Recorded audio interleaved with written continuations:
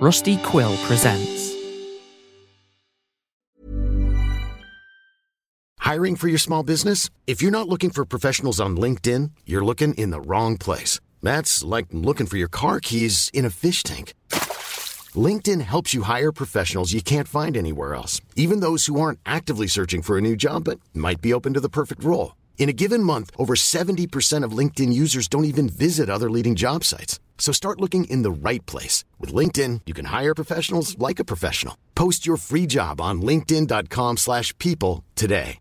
Normally, being a little extra might be a bit much, but not when it comes to healthcare. That's why United Healthcare's Health Protector Guard fixed indemnity insurance plans, underwritten by Golden Rule Insurance Company, supplement your primary plan so you manage out-of-pocket costs. Learn more at uh1.com. When you're ready to pop the question, the last thing you want to do is second-guess the ring. At BlueNile.com, you can design a one-of-a-kind ring with the ease and convenience of shopping online. Choose your diamond and setting. When you find the one, you'll get it delivered right to your door. Go to BlueNile.com and use promo code LISTEN to get $50 off your purchase of $500 or more. That's code LISTEN at BlueNile.com for $50 off your purchase.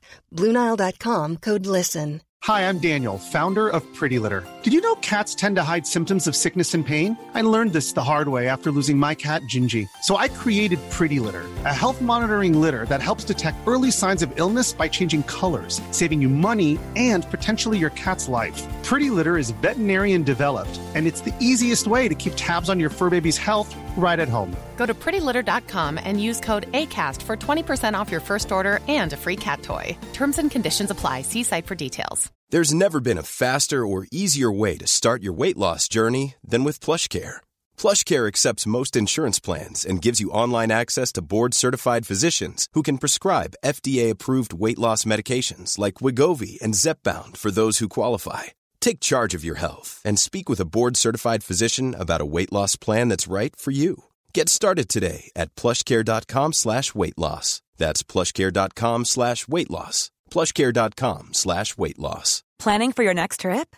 Elevate your travel style with Quince. Quince has all the jet-setting essentials you'll want for your next getaway, like European linen, premium luggage options, buttery soft Italian leather bags, and so much more. And is all priced at 50 to 80% less than similar brands. Plus, Quince only works with factories that use safe and ethical manufacturing practices. Pack your bags with high-quality essentials you'll be wearing for vacations to come with Quince. Go to quince.com/pack for free shipping and 365-day returns.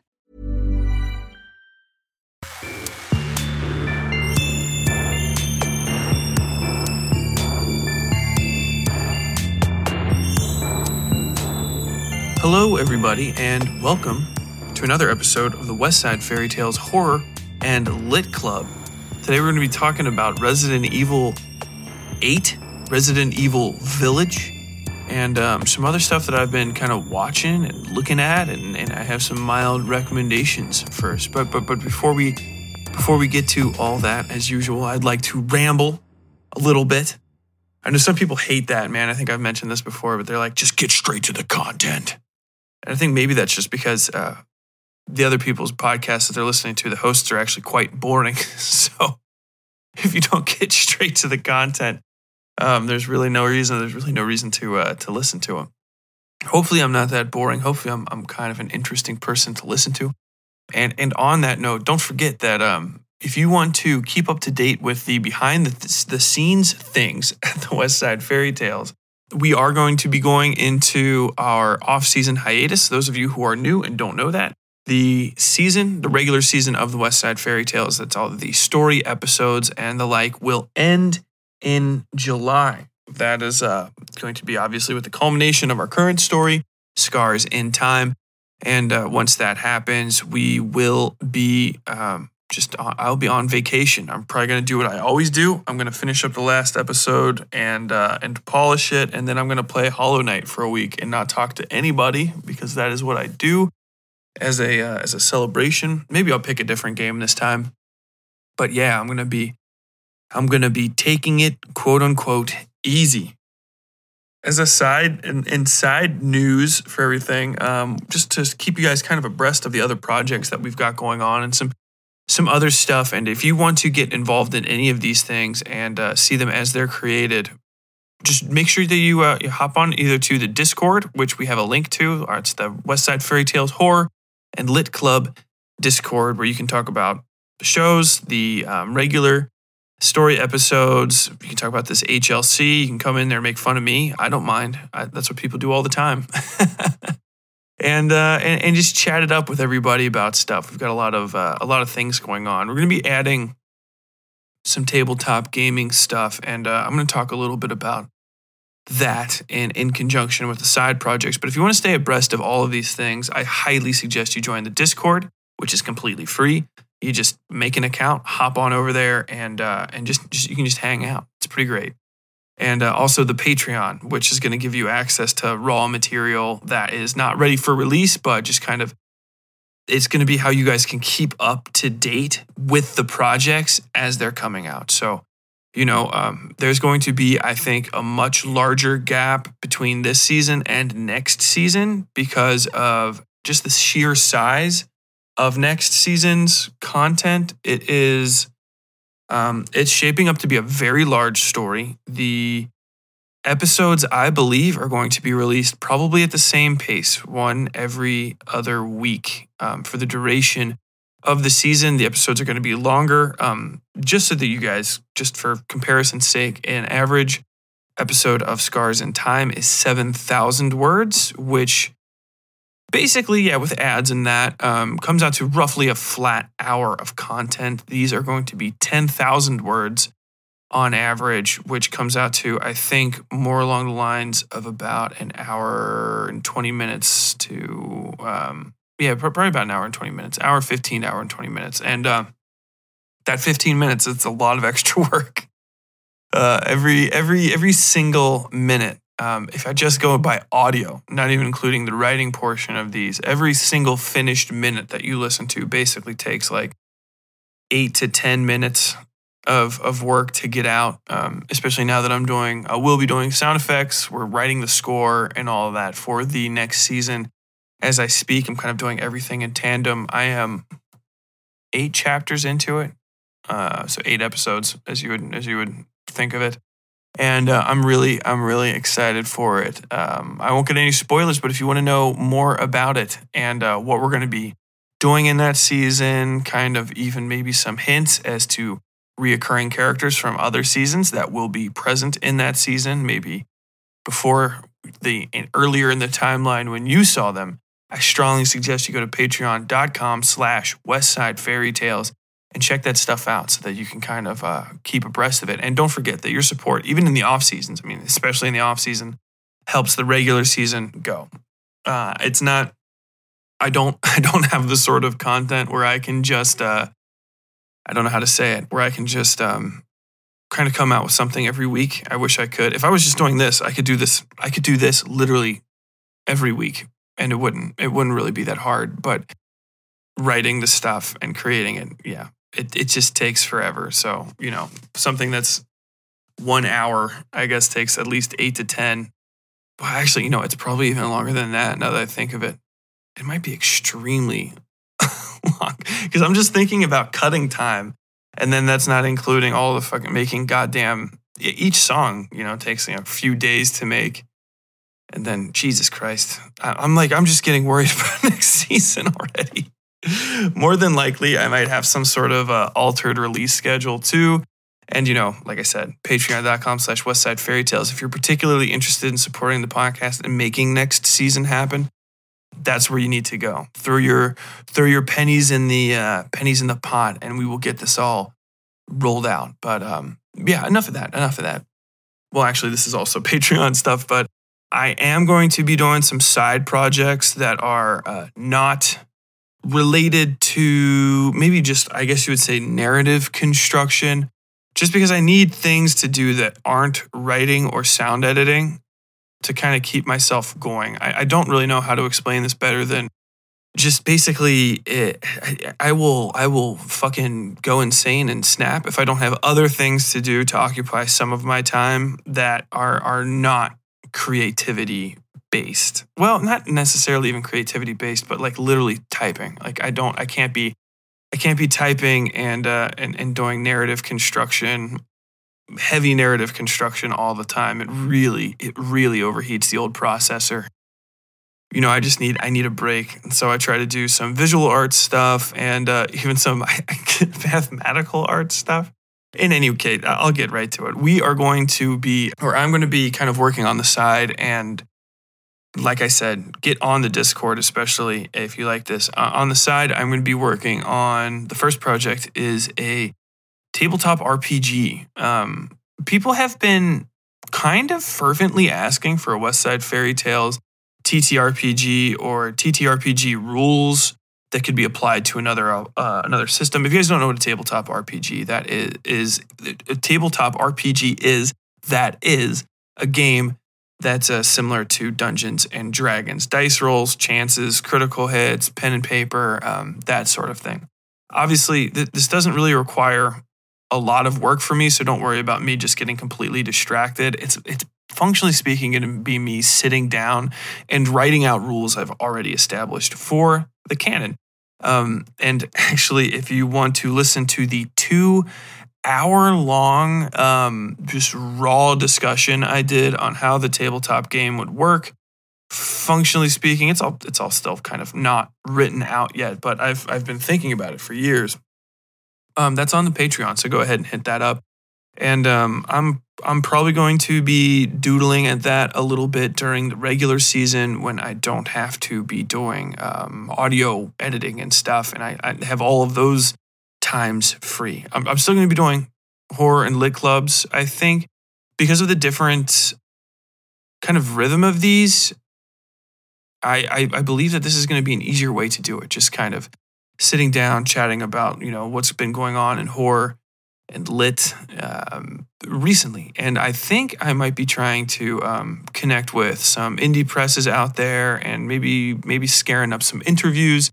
We're doing some sort of cross-pollination that way because, marketing, blah, blah, blah, blah, blah, blah, blah, blah. Third thing, and I need to do this. This is actually something I need to do for the podcast too. I'm going to be making a card game, which I've been working on. That might sound like I'm going to just like sit down and start doing it. I think how I really need to explain this is I'm going to finally draw the cards out for a game I have been working on for 5 years now. And is actually a thematic element in multiple stories and multiple timelines of the West Side Fairy Tales greater canon. It's called Moons, and it's wonderful. I won't get into it too much. Again, if you want to hear more about that stuff, that is all on the Patreon, and I think it's going to be a blast. I'm really excited about doing those. And trying to figure out some way to print the fucking things up. And maybe, more than likely, if I can figure out a cheap, effective way to get those out. I have no idea how cards are printed, but yeah, I would consider making that a thing you could buy. I'm not going to lie. It would probably be terribly expensive because printing is always expensive unless you do it in bulk printing. And I don't think I'm going to sell 4,000 moon card game things, but I don't know. Maybe I could throw it up on Kickstarter or something. And if we get enough juice, enough action there, I would consider doing printing. But mass printing, I'm going to be making a set of cards at least for myself, and you guys can see how they work and shit because I need them mainly so that I can keep track of them. Because card games being played with those cards is going to be a major thing in the future. And yes, I have enough rules for that. And to clarify, this is more like a 52 card Kings and Queens English card deck, or actually more accurately, it's very like a tarot deck. And tarot being, not like Renaissance Fair fortune telling. Tarot was actually used as a cards to play cards, the same way that you play cards with the 52 Kings and Queens deck. Typically in the Western world, those cards were used for a long time to play card games, and then people started using them to do fortune telling, and I'm kind of reverse engineering that. And I don't want to use tarot because it's so fucking played out. And hey, why not make your own fucking card game. How cool is that? And I'm going to do that. So maybe I will at least, I'll make it so that you could like buy the schematics for them or something. And I guess I'm going to have to talk to Yui. I'm probably going to have Yui draw them. Maybe. I'm not sure. God, that's a lot of work for her. I haven't given her a bunch of money lately, so maybe I need to give Miss Yui a bunch of money and have her draw up a card deck game for me. But yeah, it's based on the phases of the moons and some of the lore of the West Side Fairy Tales. So it's fully canon, and I think it'll be really cool if I can get it out. If I can't, hey, at least I have it, which is really what matters to me. And I can play with my friends here, and maybe I'll tell you guys about it and take some pictures. What do you say? And then the last thing I'm doing, just because I need something, this is the most like I need to take my mind off stuff. I have just been getting into these ruts, and I think I'm just overworking myself. I really am. I complain about this stuff all the time, but I did write an entire goddamn novel.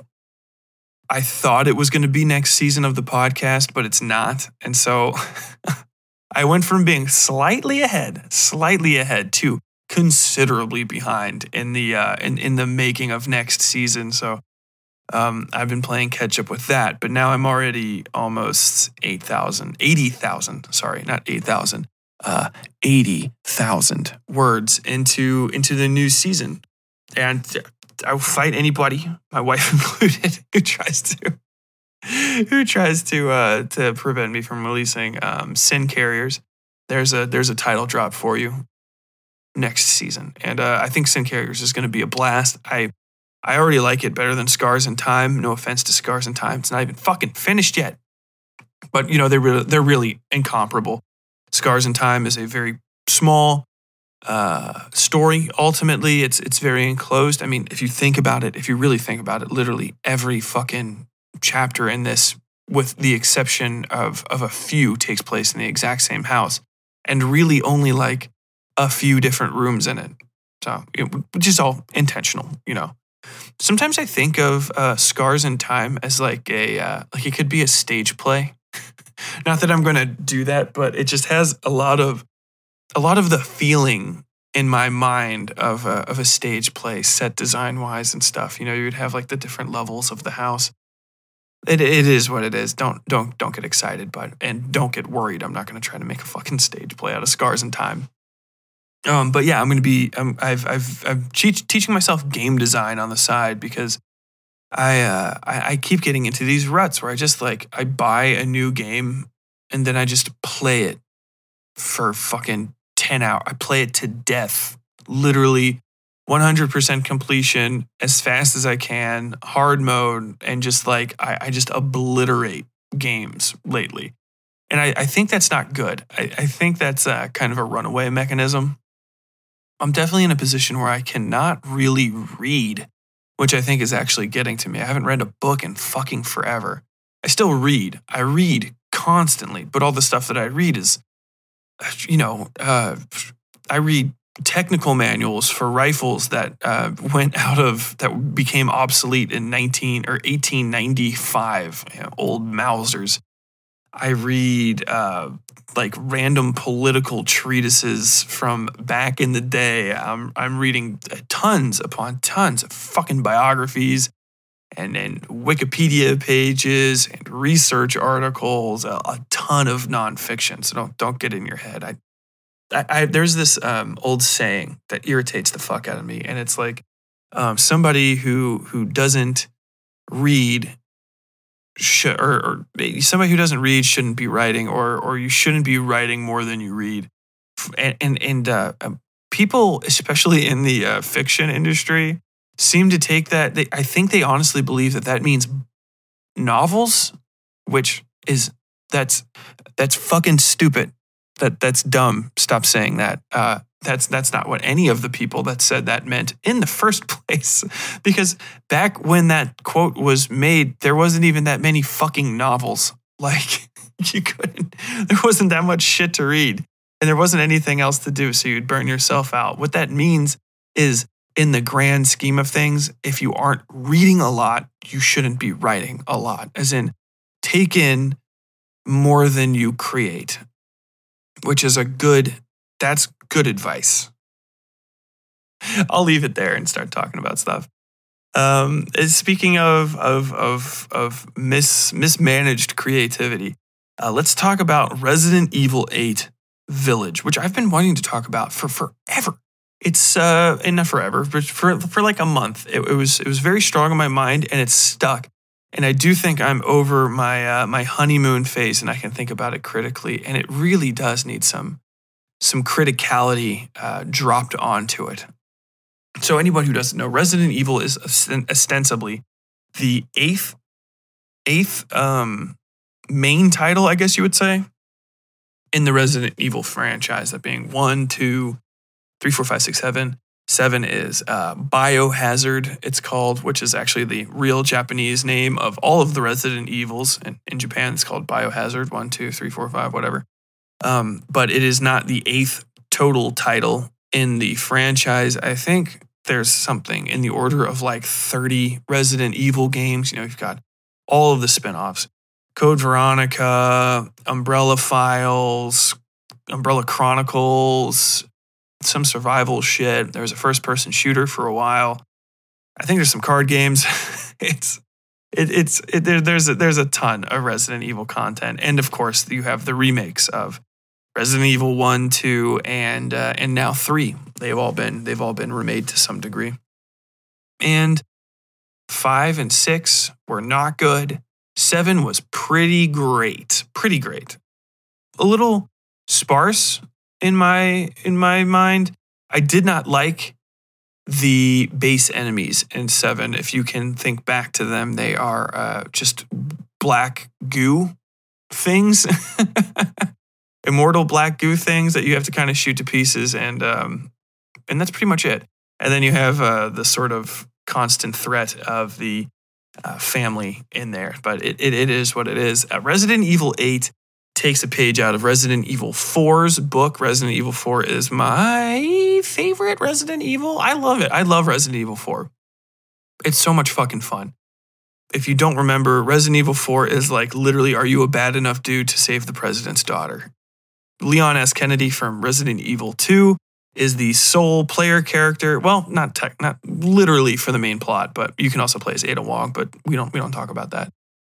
Leon S. Kennedy goes to somewhere in Spain, and he has to go get Ashley Graham, the president's daughter, back. She disappeared on like a school trip. I can't ever remember how she actually got kidnapped, but she was kidnapped, and she has been taken inside of this village in the hills, like kind of like not the flatlands, the lowlands here, and it's like a cool, cold fall atmosphere. All the leaves are sort of off the trees, and there's leaves on the ground, and it's like just got a great brown, chilly vibe, and it's wonderful.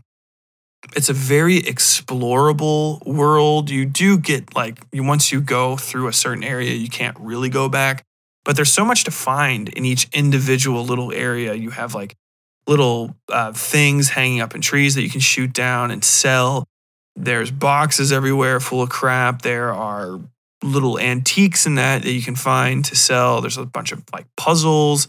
There's a lot of great enemies. The enemy designs in 4 are some of my favorite. They're just all over the place. The base design is this thing called a ganado, I think, which means sheep. They are parasite-controlled villagers. You can shoot them to pieces. Later on, once the moon sets, these these big centipede things start coming out of their fucking necks.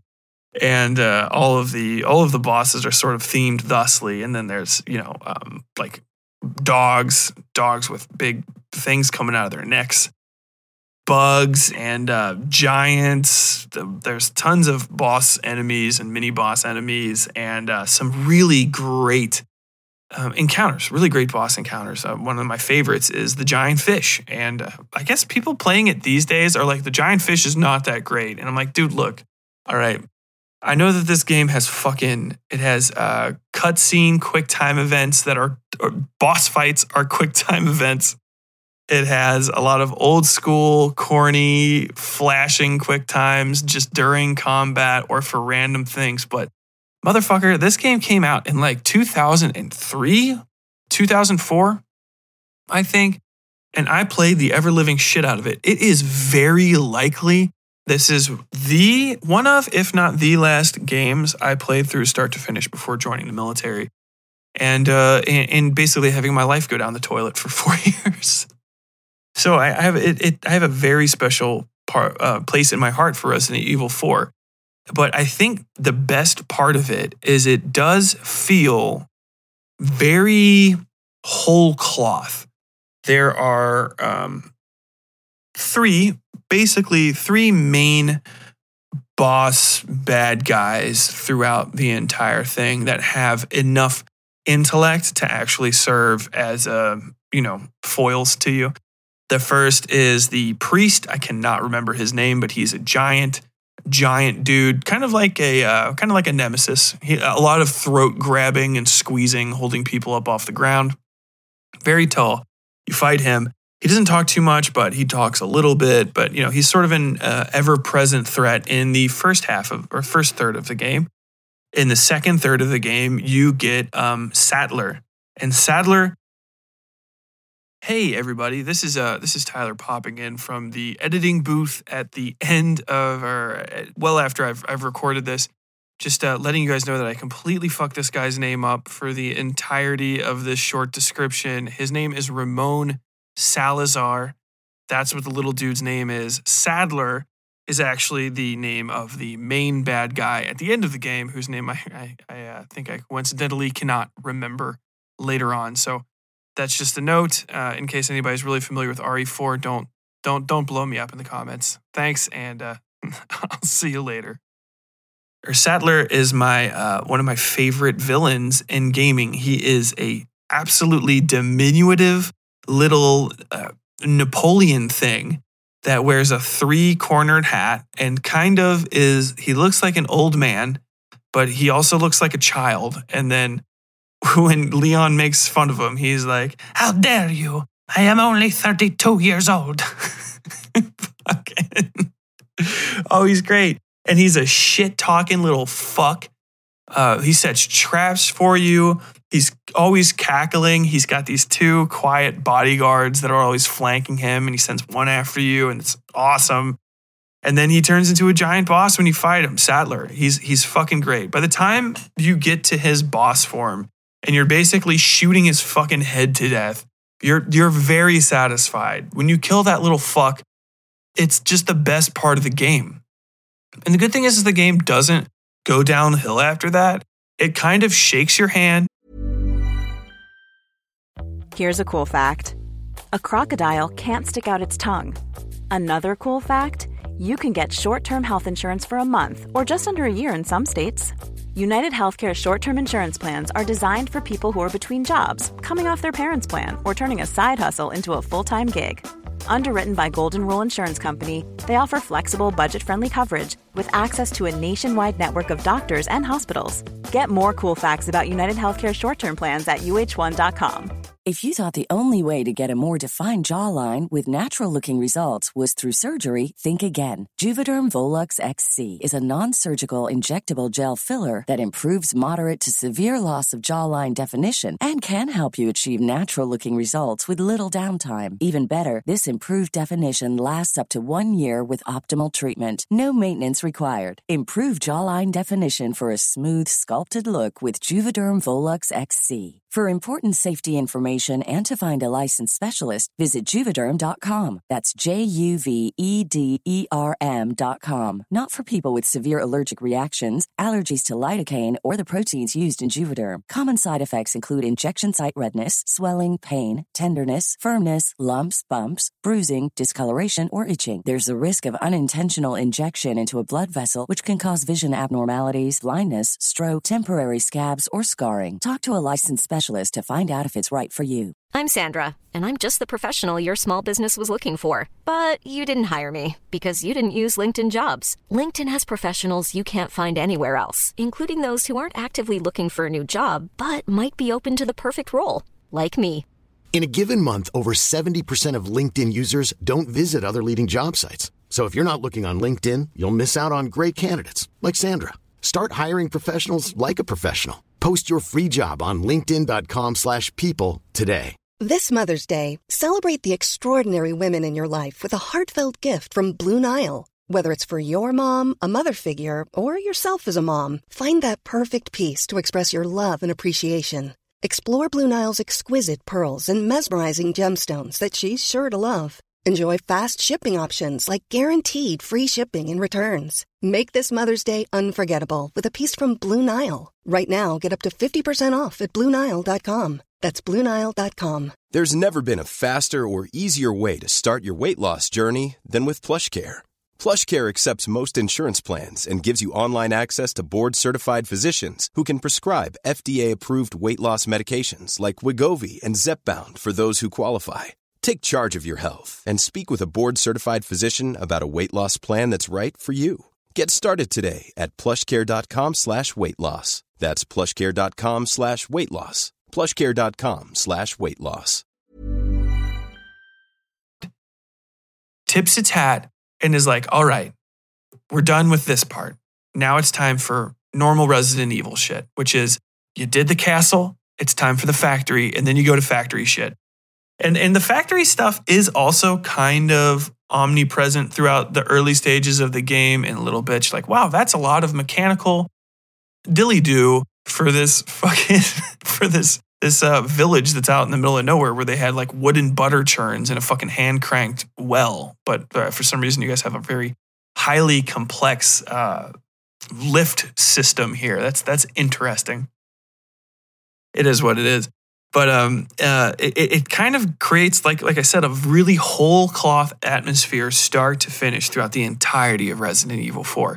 And by the time you get to the last third, which is just fucking off the walls, you kind of get to eat all of the first cake, and then you get a whole new second cake that's also pretty good.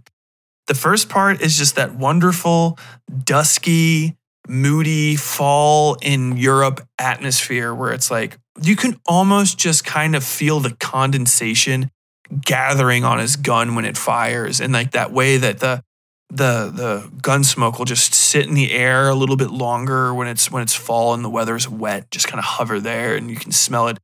It's just, you know, I'm being generous with this. Probably if you look at the game now and you're like, wow, that looks like shit. Keep in mind, it's almost 20 years old now, which is insane to think. But at the time, it was great, and the atmosphere was fucking perfect, man. Perfect. I would say atmosphere-wise, Resident Evil and then Resident Evil 4 and then a few Silent Hill games are like the tippity-tip top of my whole layout.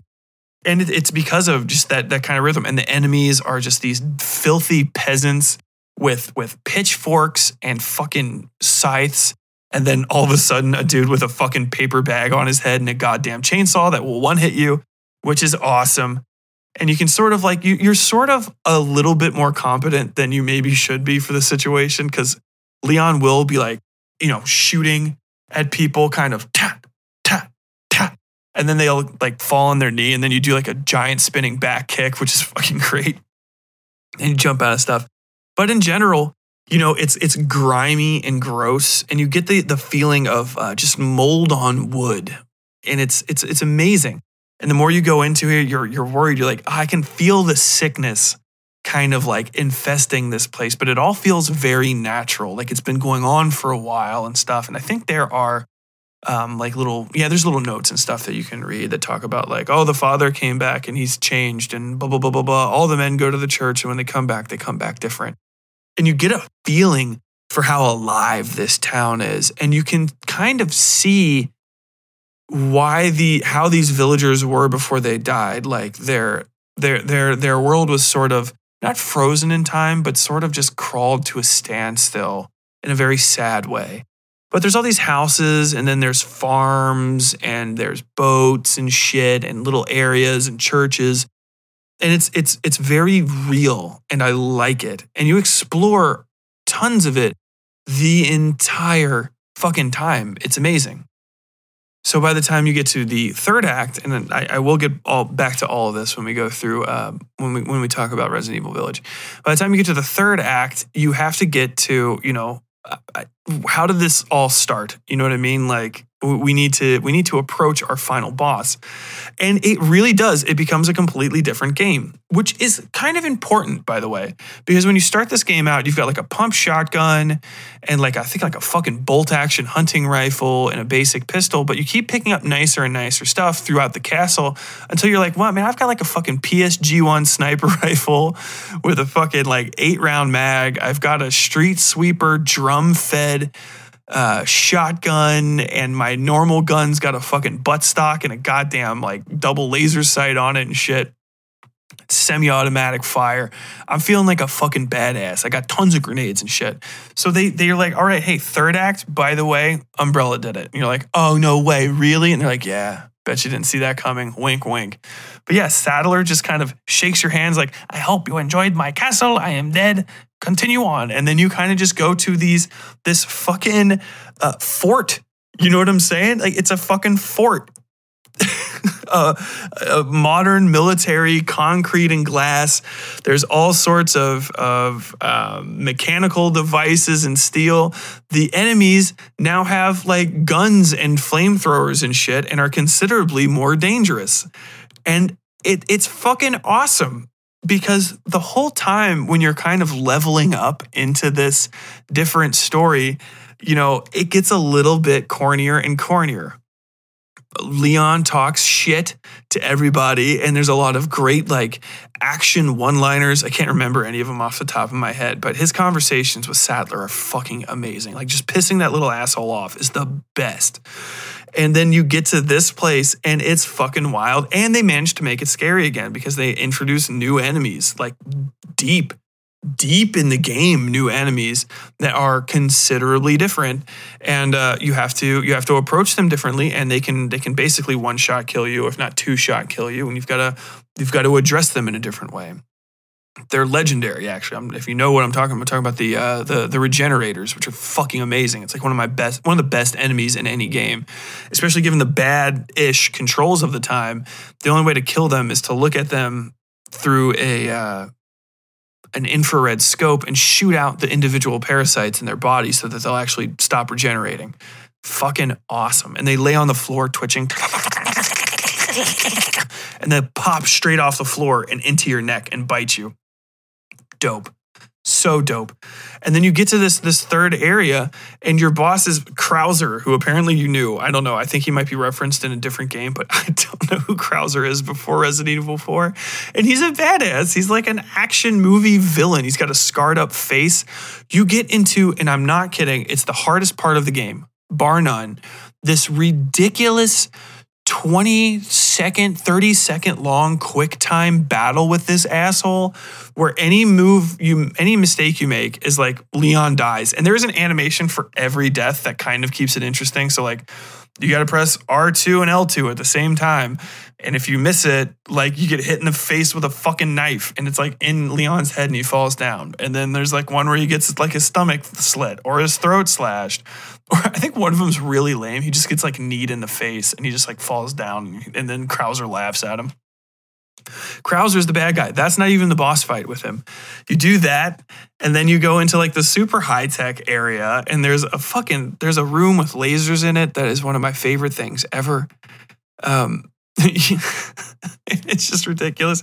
Basically, you've got to kind of walk between the lasers, and then once you get to the end, there's a quick time event, and you have to do a gigantic running backflip over all of them, and they turn off and the door opens. It's so dumb, and I love it. And then you fight Krauser, and he's got a giant arm, and he's running around, and he's shooting a fucking gun at you. And then you get to the final boss eventually after you do all this technical stuff and you're in labs and shit. And it's a completely different game, but it's fine because you kind of earned this new action game. And it's a chance to really show off your shit, because if you brought all of your equipment back to the first village, you just fucking lay waste to them, dude. You have military technology and you started with just like a fucking dog shit ass 9mm. So the last boss is the man himself, motherfucking Wesker. It's fucking Wesker, who's the best. And he's super cool, absolute douchebag, shit talking, fucking prick. And he's a callback to an earlier game. First and foremost, he's the bad guy in the original Resident Evil. And he has been purposefully injecting himself with all of the cells, the T cells, the G cells, the fucking Ganados parasite. He's a fucking beast. And he mutates and becomes cooler and cooler. And then eventually he turns into a giant thing. And Ada Wong throws you a red rocket launcher that's somehow different than your normal rocket launcher. And you blow him off into the water. And she double crosses you. And then you have to drive a jet ski out of the fucking mountain. And then when you get done, Ashley Graham, who you rescued, big booba, president daughter's like basically like, yo, Leon, do you want to fuck? Because that was pretty dope and you're super hot. And he's like, no, dude, I'm a professional. And he drives away into the sunset. It's the best fucking game. It's the best fucking game. I don't give a shit. It's my favorite action horror game. There are no better ones. There aren't. They don't fucking exist. I refuse. Because it's everything. It gave you the Resident Evil, and then it gives you the Resident Evil 4. And it just strikes such a perfect balance that is never achieved again. It was so good that they tried to redo it again in 5 and I guess 6. And 5 I played, and 5 was boogers. 5 was boogers bordering on like, is this racist? Because I do feel like I am just killing black people. That's the fucking beginning. You're Chris Redfield, who's like a 6'4", 390-pound fucking lump of mass white dude from America who just starts greasing black dudes in this fucking random African village because they're like coming for him. I guess it's not like really racist, but it's sure like oddly uncomfortable. Like, I don't really know how to explain it anymore, but it is. 5 was not great. 5's action sequences to the end are so fucking over the top that it's just absurd. It's like, very, very, very deep level Rambo, bad later Rambo movies. And I never played 6. 6 just didn't appeal to me at all. It didn't look like a Resident Evil game, and in the least. And I wasn't interested in playing it. So that gets us into Resident Evil 8. And Resident Evil 8 is almost like kind of, it's not a shot-for-shot remake of Resident Evil 4, but they tried to include literally every part of it, but just like, hey, we did it different, but you see it. So first off, I hate the village in Resident Evil Village. It sucks. And the main reason it sucks is because it's just one fucking area that you go back through a bunch of times. And I don't even think it's that much bigger than the starting village, quote unquote, in the original Resident Evil 4. In Resident Evil 4, you go into this one area, and it's kind of like notorious because it was in all the previews. It's where everybody starts, and it's great. It's multi-tiered. You push shit in front. You block off entrances. You're in a gigantic fight, and I think it literally has to take like 5 minutes of fighting, which feels like forever. And you're running out of resources, but it's dope. And then a bell rings, and it kind of just ends. And all the things walk away, and Leon stands in the middle of everything. He's like, "What the hell?" There's a goddamn dude's corpse burning in the fucking town square. It's one of these police officers that were with you when you got there. It's dope. It's dope, and it's dope, and it's dope. And then they sort of recreate that in this Resident Evil, but it starts off with just bad plot stuff. It's dumb. The guy from the last one, his name is Ethan Winters. He's got a wife named, I can't remember her name, and he says it like a million times. She's a boring dog shit character. She's from the first game, and she's infected with some fungus that gives you the superpowers. Chris Redfield, yet again, just ruining things. Chris, God damn it, cut it the fuck out. he pops in, he like blows your wife away, he steals your kid, he kidnaps you, he says nothing to you. And then you guys like leave, and then you sort of just like wake up outside of this village, and it still doesn't make sense to me why you were that close to the village. They tell you that Chris was like, hey, you have to go live here to keep you safe from stuff because of the events of Resident Evil 7. And she's like, yeah, we're just kind of adapting to it. Blah, blah, blah, blah, blah, blah, blah, blah, blah.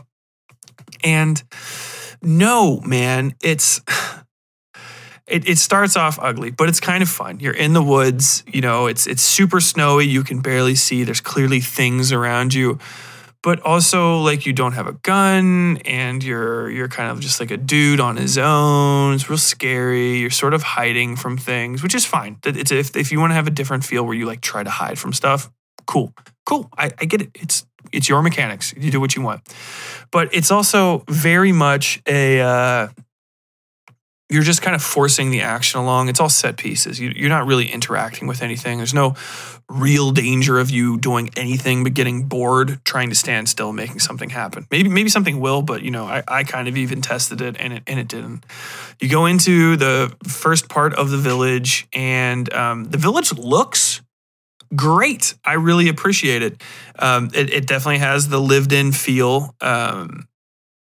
This isn't kept up, but all of the places are clearly like there, and you know, you can see like the results of monster attacks, and some of the places have been boarded up and stuff. But you kind of just creep crawl through this, and you pick up some items and shit, and then eventually you find an old guy who gives you a gun, and he has a shotgun, and then he gets dragged up into the ceiling, and then the game starts.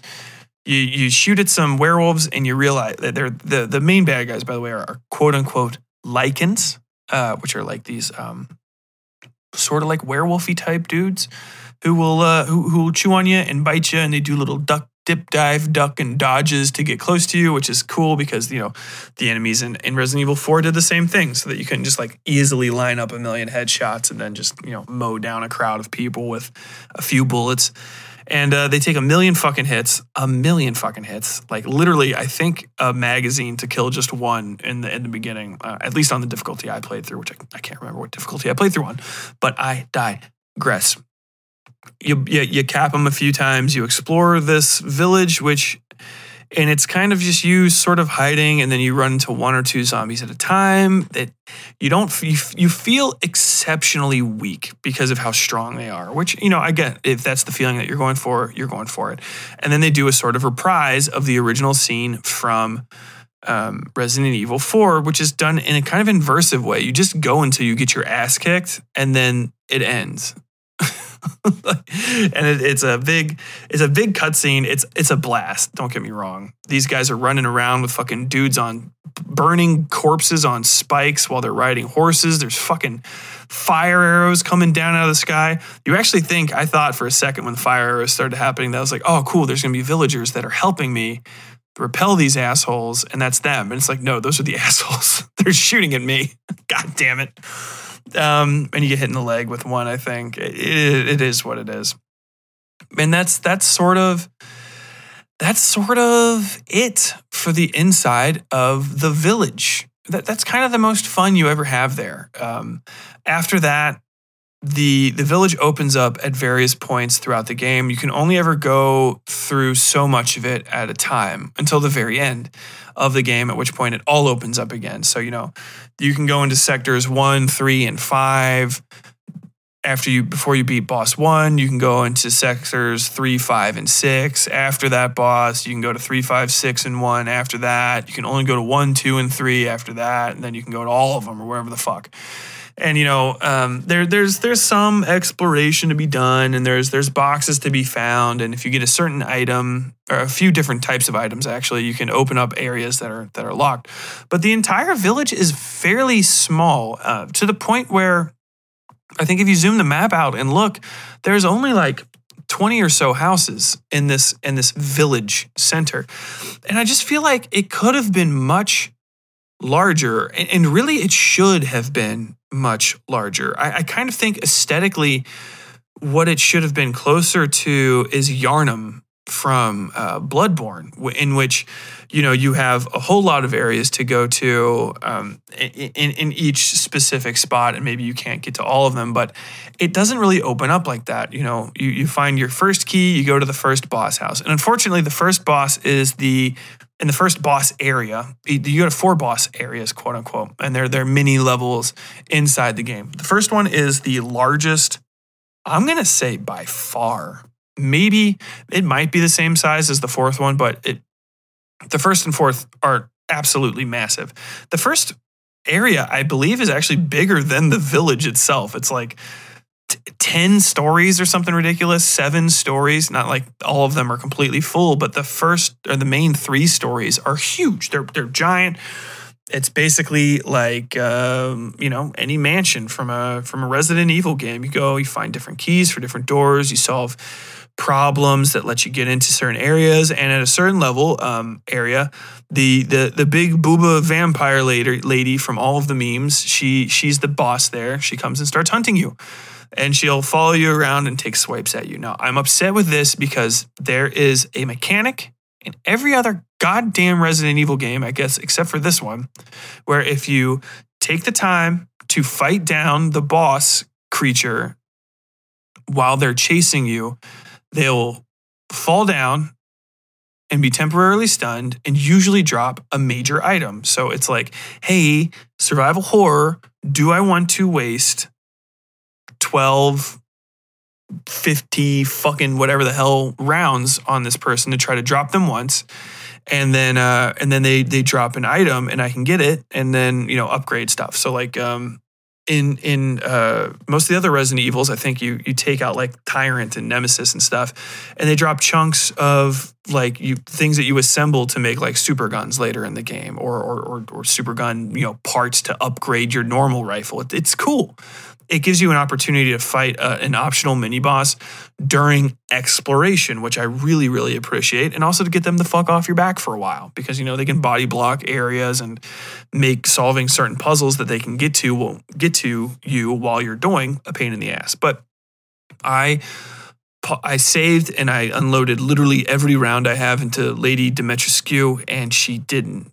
Dimitrescu, I think is actually how you say it. I'm never gonna get that right. I'm terrible with French names. She just shrugs them off. So she's kind of just like a mild irritation.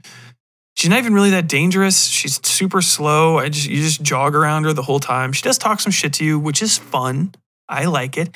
And she's also got her daughters, which are much more dangerous. Actually, they're considerably more deadly, because just even being like in the same room as them is a health drain because of the way that their powers work. But you slowly kill them off, and then you kill her off. And then that level ends, and first off, you can't ever even go back to it, which kind of sucks because I missed some exploration things that you don't even realize that you can't even go back into while you're in there. And then there was other stuff that I missed while I was in there that I wanted to go back and try to solve and get, and I couldn't do it. And I'm still a little salty about that, because I feel like being able to clear an area and then re-inspect it is like, kind of par for the course these days, especially considering you don't have to like, I'm playing this on a fucking computer in 2021. Like, dude, I've got the RAM and I've got the memory. You can have multiple areas and stuff loaded in at one time. You don't have to do me like that. and because it's so exploration heavy, whatever. But, in Resident Evil 4, you kind of can't go back either. But also, it was very clear that you weren't going to be able to go back, because you were sort of searching for somebody and going deeper into this area. And in this case, you have a hub world that you keep returning to. And just that makes me feel like Metroidvania type things, or Dark Souls, where I should be able to go and re-explore an area after I've been there, with the notable exception of like maybe a few spots that get destroyed or something. But they don't let you go back, and there's really no reason to not let you go back, by the way, because I would like to go back there and like test enemy weapons on enemies and shit, but they don't. And so once Lady Dimitrescu's part is taken care of, you go to the second area, which is the doll lady, Donna Beneventre. Bonventure. I can't remember. I think it means good wind. Bienventana? I can't remember. I don't speak any Italian. Lo siento. But you go to this second area, and the second area is dope. It's all fucking puzzles, but it's very small. It's a very small, pretty short area. I think you can get through it even at a slow, like plodding, explorative pace. I think you get through it in about 30 minutes tops. And if you knew the answers to all the puzzles, I couldn't imagine it taking you more than about 5 minutes, really. But it's got a bunch of really cool set pieces. You do an autopsy on a doll of your ostensibly dead wife, and it's made out of wood, and you kind of take it apart, and all the pieces are like parts to other puzzles, or they're clues to solve puzzles, and it's fucking awesome. And then the best scare in the fucking game happens, and I won't get into it, but babies, and everyone who's played knows babies, and that part of the game is fucking amazing. I love it. And it ends terribly. It's dog shit. The boss is literally a game of hide and seek that is not fun particularly. You just go and you run around, and I don't even know if there's like any penalty for being slow. Like I haven't seen anybody purposefully fail it, and my friend has played through on all of the extreme difficulties, and he's like, I messed it up a few times and I never died, or I think even took damage. But you find a doll 3 times and you stab it in the head and it dies, and then that's it, which is kind of disappointing. I don't know how they would have done it better, but I feel like you could have done something better. It really sucks too, because the basement in that house where most of the game, that section takes place, is like really good, like Silent Hill level creepy. If you've ever played PT, it reminds me of that significantly.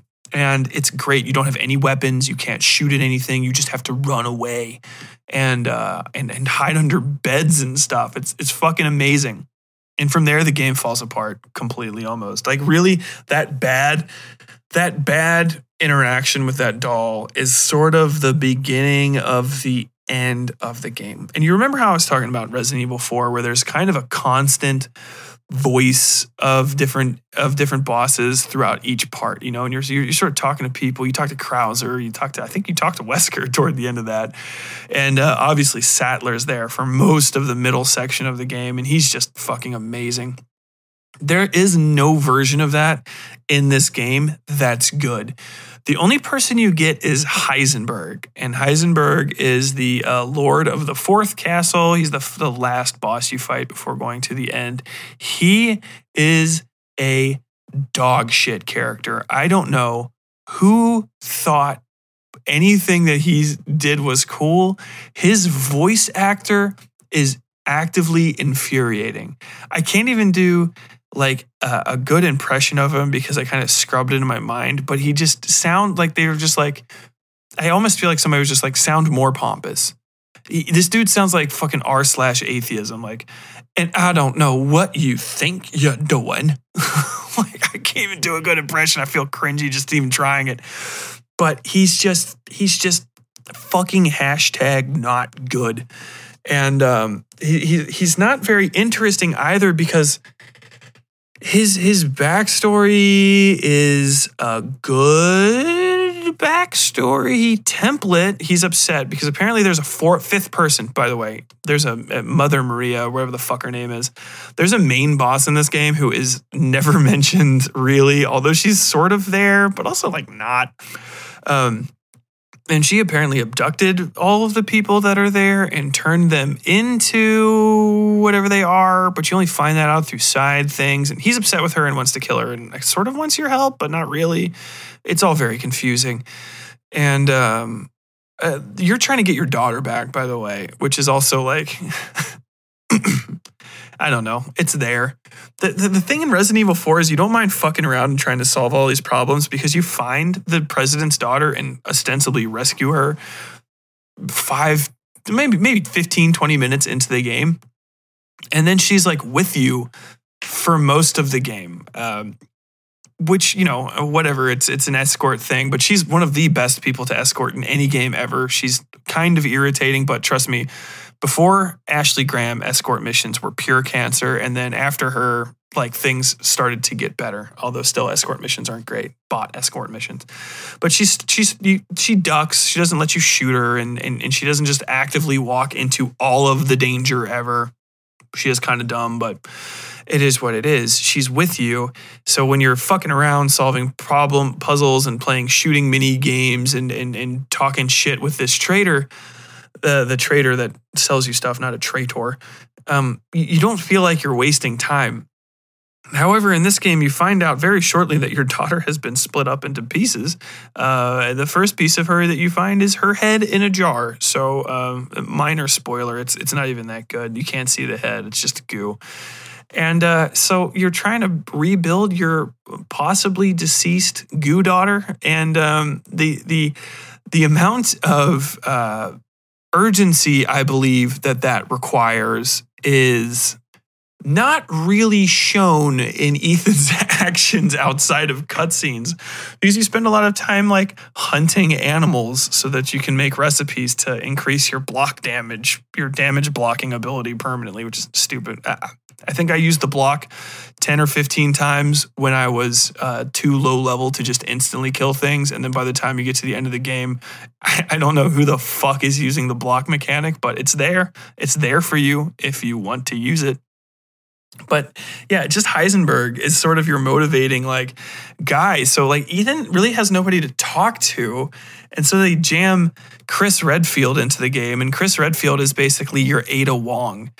Ada Wong is a Asian American, I believe, corporate spy who is sort of a foil to Leon Kennedy, and they flirt, and she's hot. She wears for some reason she wears like a high cut red dress on this mission, but it's great because it's action horseshit, and she's a femme fatale. She's wonderful because she's a smart ass. Her and Leon do little fucking combat mini games every time they're together, and like she'll pull a gun on him and he'll knock it up with his knife, and he'll pull a gun on her and she'll take the magazine out, and then they kind of like get really close and they're like, oh yeah, you're hot, and you're like, yeah, you're hot too, that sort of shit. It's fun. It's absolute horse shit. It's Iroquois Pliskin, Escape from LA. Amazing. I fucking love it. I love it when you run into people. Ethan Winters is such a little bitch that he just fucking whines all the goddamn time. He is a whiny motherfucker. Like, he's lucky somebody else didn't just take his wife just by like coming by and being like, hey man, I'll cut your grass and I will not cry. And then she's just like, well shit, yeah, fuck it. Like, I really don't know how he's surviving all this stuff. But Chris Redfield is your Ada Wong, and he's just boring, and he's stupid, and he's got his friends with him, and they all got night vision on and like high-tech military equipment, but they're not just storming the castle, which they do later. They just storm the castle, and they use never mind. I'll get to it. But yeah, he's just there, and he's just constantly being like, Ethan, it's too dangerous for you to be here. You should leave. But he never like helps him leave. And like also like he abducted you and dragged you there. So like why? I'm only here because of you, Chris, you fucking idiot. Like you couldn't find a highway bypass that wasn't on the fucking dirt road that led straight to this village. Like what the fuck were you doing, you moron? Chris Redfield being dumb as shit is basically like the entire real plot of this game. Because if Chris wouldn't be such a fucking moron, nothing would be happening. He has great guns. He could just give you one of his dope ass fucking machine guns. He's got like 10 of them, and then you wouldn't be in anywhere near as much trouble. But he's just like, nah, just do what you need to do, motherfucker. You run into him a few times, and then you run into him during the fucking... They redo the fish thing. So I told you the fish fight in the first one is great because it's kind of like in all the previews, and they don't really show you too much of it, but there's a gigantic mutated... I think it's actually a salamander, and it's like 90 feet long, and its mouth is like 20 feet wide, and it doesn't look like a salamander anymore, and it's got tentacles on its face, and it's under the water in Resident Evil 4, and you've got to cross this lake. And it starts off this boss fight where you get kind of hooked to it, and it runs at you, and you throw fucking spears at it, and it drags you around and stuff. It's cool. I loved it. Especially at the time it came out, it was the coolest boss fight like around. Especially because it wasn't just like run around, shoot, pick up ammo, run around, shoot. It's like neat. Non-typical combat mechanics. You don't really do the spear throwing at any other point. You don't really even get on a boat at many other points either. But you fight this thing and it's great, and it dies and you get to the other side, and Leon's like, I think he says something like, "That's the last time I ever go fishing at night," or some stupid shit. It's fucking awesome.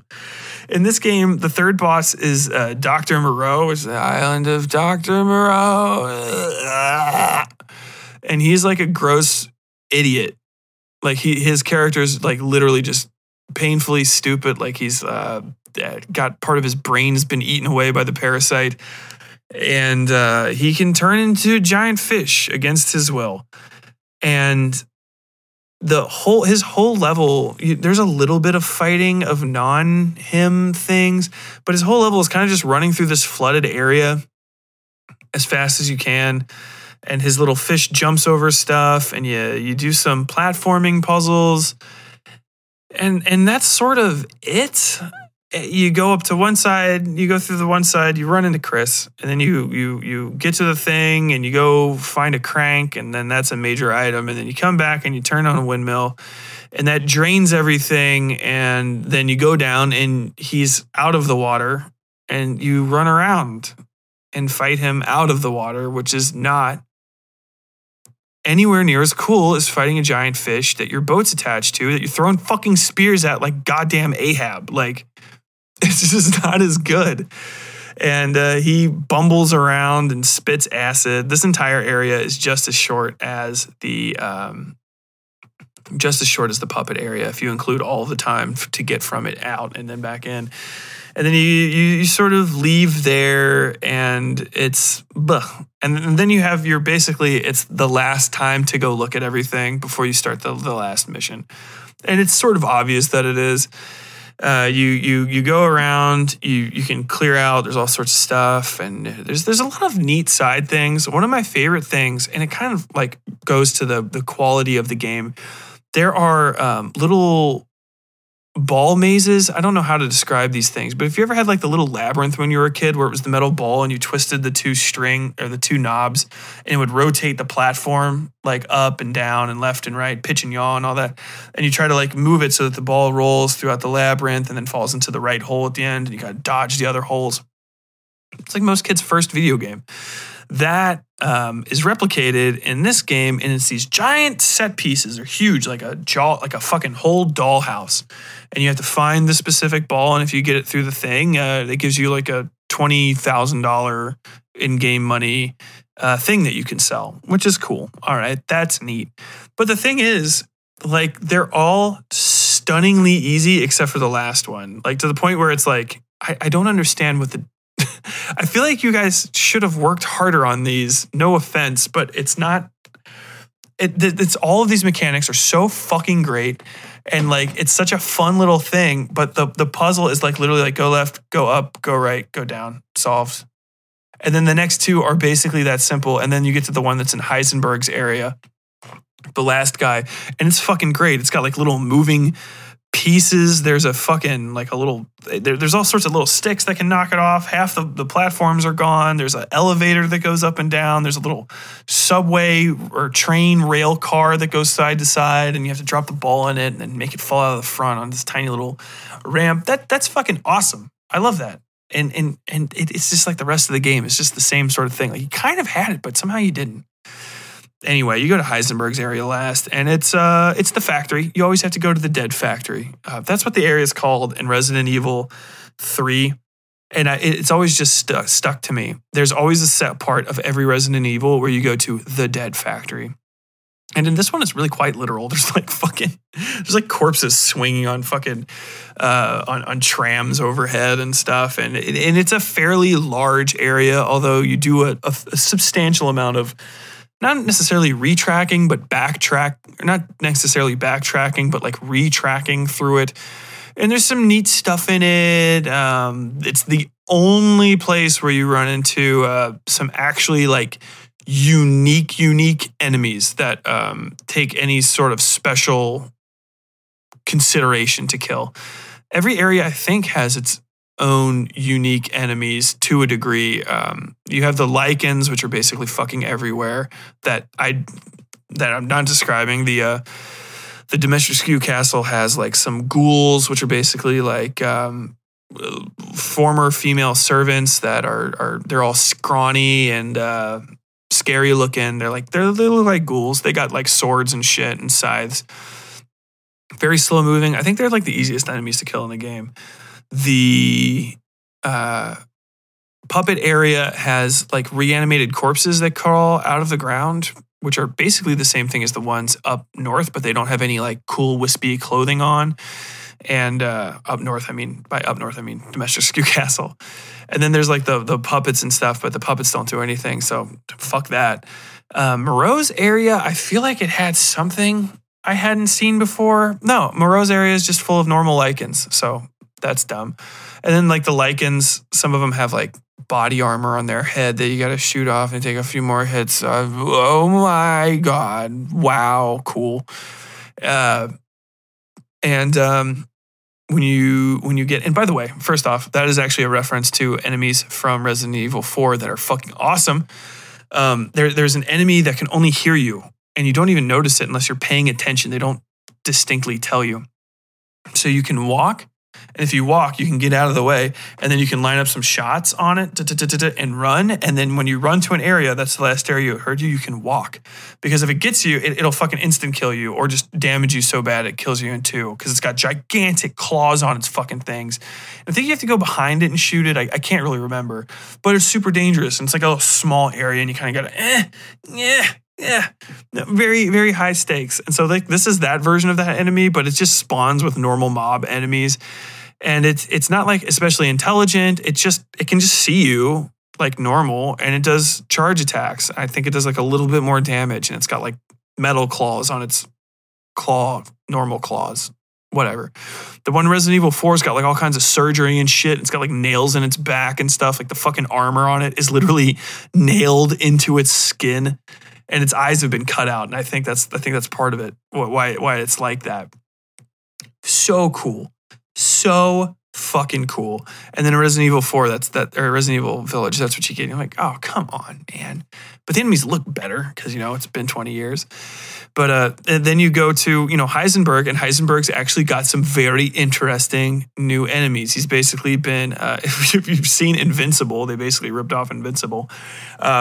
He's retrofitting these lichens corpses with like metal parts, right? So some of them have like big claw, hand, hook bullshits, and some of them they're covered in armor, and some of them have two, and they all have like glowing things in their chests and stuff. And you've got to shoot it apart so that you can hit the glowing part in their chest, which they cover it up with their thing, and they move sort of very rhythmically and slowly at you, and you can try to shoot other parts of them to like slow them down or maybe drop them to their knee or something. You can use flashbangs on them so that they get dazed and open up.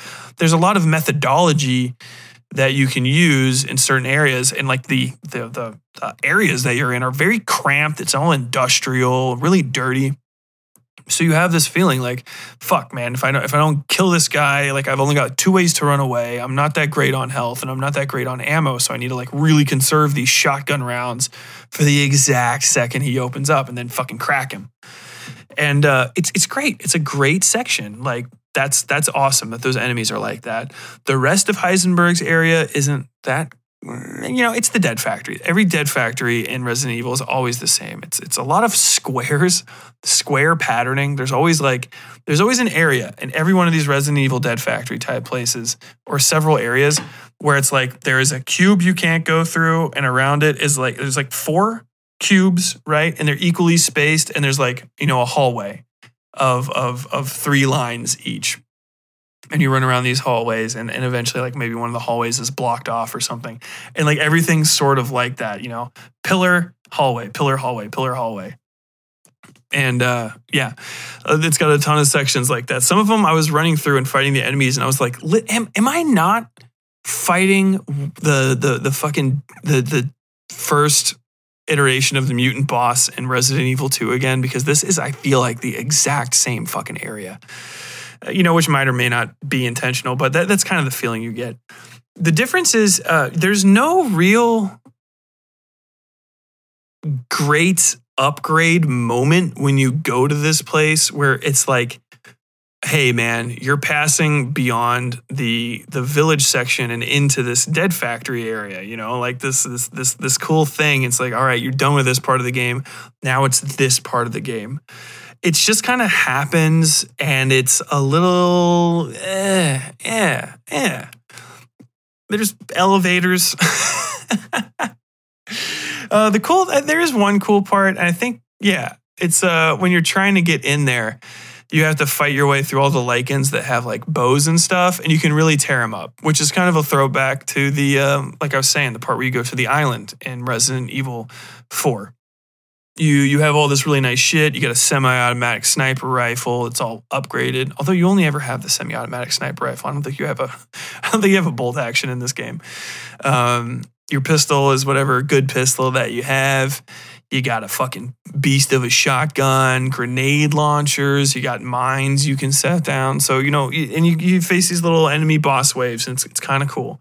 Hey, I need to save my sniper rifle rounds for these fucking bow shooting assholes that can hit me from a million goddamn miles away. And it's neat, and I appreciate it. But it ends, and once it's over, it is kind of over, and then you get into the dead factory for real, and then you fight those enemies, and then that's basically the end of the regular game. You do the Heisenberg boss fight, which is over the top, and I don't know, maybe not the best possible way. You run into Chris again, and he's like, hey, it's too dangerous for you here. And you're like, oh, okay, I'm not going to leave. Also, I'm in the fucking 8th level sub basement of a factory full of zombies with fucking plane engines attached to their chests that shoot fire. And I killed one, and I killed like literally like 400 things since I've been here. I have shot so many living creatures to death. I had a gigantic, fat shopkeeper man cook me pen pasta and pen pasta and beef. So, like, I don't know what the fuck you're talking about, Chris. I don't know where I can go. I don't know what I can do. What the fuck? Why the fuck haven't you called a helicopter for me? But you just walk to the middle of town, and then you could call in a helicopter, and I could just leave. But what in the fuck is your plan, you dingus? I digress. Then you go into the Heisenberg boss fight, which isn't even like a Pistols boss fight. You get into a fucking... It's kind of cool. It's like a flamethrower shooting, rocket shooting, machine gun shooting attack tractor that you drive around, and you shoot at him, and he's got little glowing parts, and you're like, okay, shoot the glowing parts, and then that thing, you fall out of the thing, or because he's a magnetic powers, and he turns himself into a giant metal spider with a big stupid face on it, which doesn't make any sense because he's still got magic magnet powers. I feel like I would have just been like, all right, I'm going to pick you up by your guns and like throw you over a fence and like, you're done. Go away, Ethan. Like, you could have done that. He's like, no, I'm going to fight you. And so you shoot him, and then you shoot him, and then you shoot him, and then you shoot him some more, and then you shoot him one more time, and then you get thrown up into the air, and then you get back in your car and you shoot him, and then he dies. And then the bitch shows up, Mother Miranda, who is, you see from behind once, like 5 minutes into the game, and you find out later she's also like a shapeshifter that turns into the old lady that you also talk to literally only like twice during the game.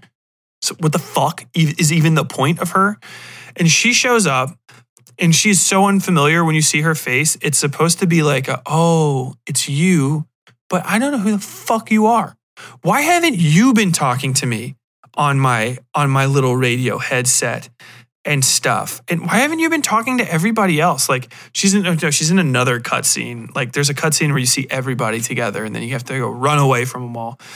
But like, she's just not a fucking character. And she's got 6 wings, so she's like a fucking angel, and she rips your heart out of your chest and you fucking die. There, that's it. But you don't really die, and it's whatever. You play as Chris Redfield for a while. And at this point, the game kind of goes off the rails. You really do get a feeling where he's like, okay, yeah, all right, maybe it is a little bit too dangerous for Ethan here, but how have you not already cleared this entire fucking area, Chris? Like, Chris shows up with a silenced, like, special forces version of an AK-47, which first off doesn't make any goddamn sense because he's a European. The BSAA is considered to be European, and the Europeans would be using NATO rounds because they're in the North Atlantic Treaty Organization. And so they would be using some sort of 5.56 variant or a 5.45 or a 7.62 by 54 variant, not a 7.62 39 Warsaw Pact round rifle with by the way, just like obsolete stuff on it anyway. Like you could just be using like a fucking what the hell? A Taver. You could use a fucking Israeli Taver, which looks like the most advanced piece of shit fucking rifle ever. It's super compact. You put a silencer on that, you look like a super cool guy. But for some reason, AK-47 variant. Like, why? Like, what even is this? Like, you're just bringing out like a fucking Zenit AK-74 SU with like a modified stock on it and like a PBS silencer. Like, why, Chris? Why you do this? It's not like you had all this opportunity. You know that you fight waves of zombies for a living, and you brought a gun with a fucking 30-round banana mag. By the way, like if you have enough money to like rent Osprey helicopters to drop you into fucking zone, why not get a goddamn M4 with like a 50-round magazine drum, or like at least some fast switch like fucking HK plastic magazines? Dude, reloading an AK takes a second, and sometimes you fuck it up. Like, it is an obsolete weapon. It is an obsolete fucking weapon. Jesus Christ. Dude, you could have brought a P90. P90 would have been dope. That thing's got a shitload of ammo. It shoots 5.7, so you can carry ostensibly all of it. Bring fucking 60 magazines of that bullshit. The magazines are like 45, 55, some fuck off rounds. You shoot forever. What the fuck, Chris? He's got that, and he's got a pistol with a big-ass extended clip. Everything he's got is silenced with lasers on it, which I love. He's got just grenades, which is the best shit ever. In this fucking game, you get like pipe bombs. Your dude's like making pipe bombs. You're making Molotov cocktails. There's a crafting system that's like, it exists. It's there. It's a crafting system. I feel like I want crafting systems to go away. Like, that is just a very early 2010s thing to me that is not done well in modern games. I'll talk about it in a bit.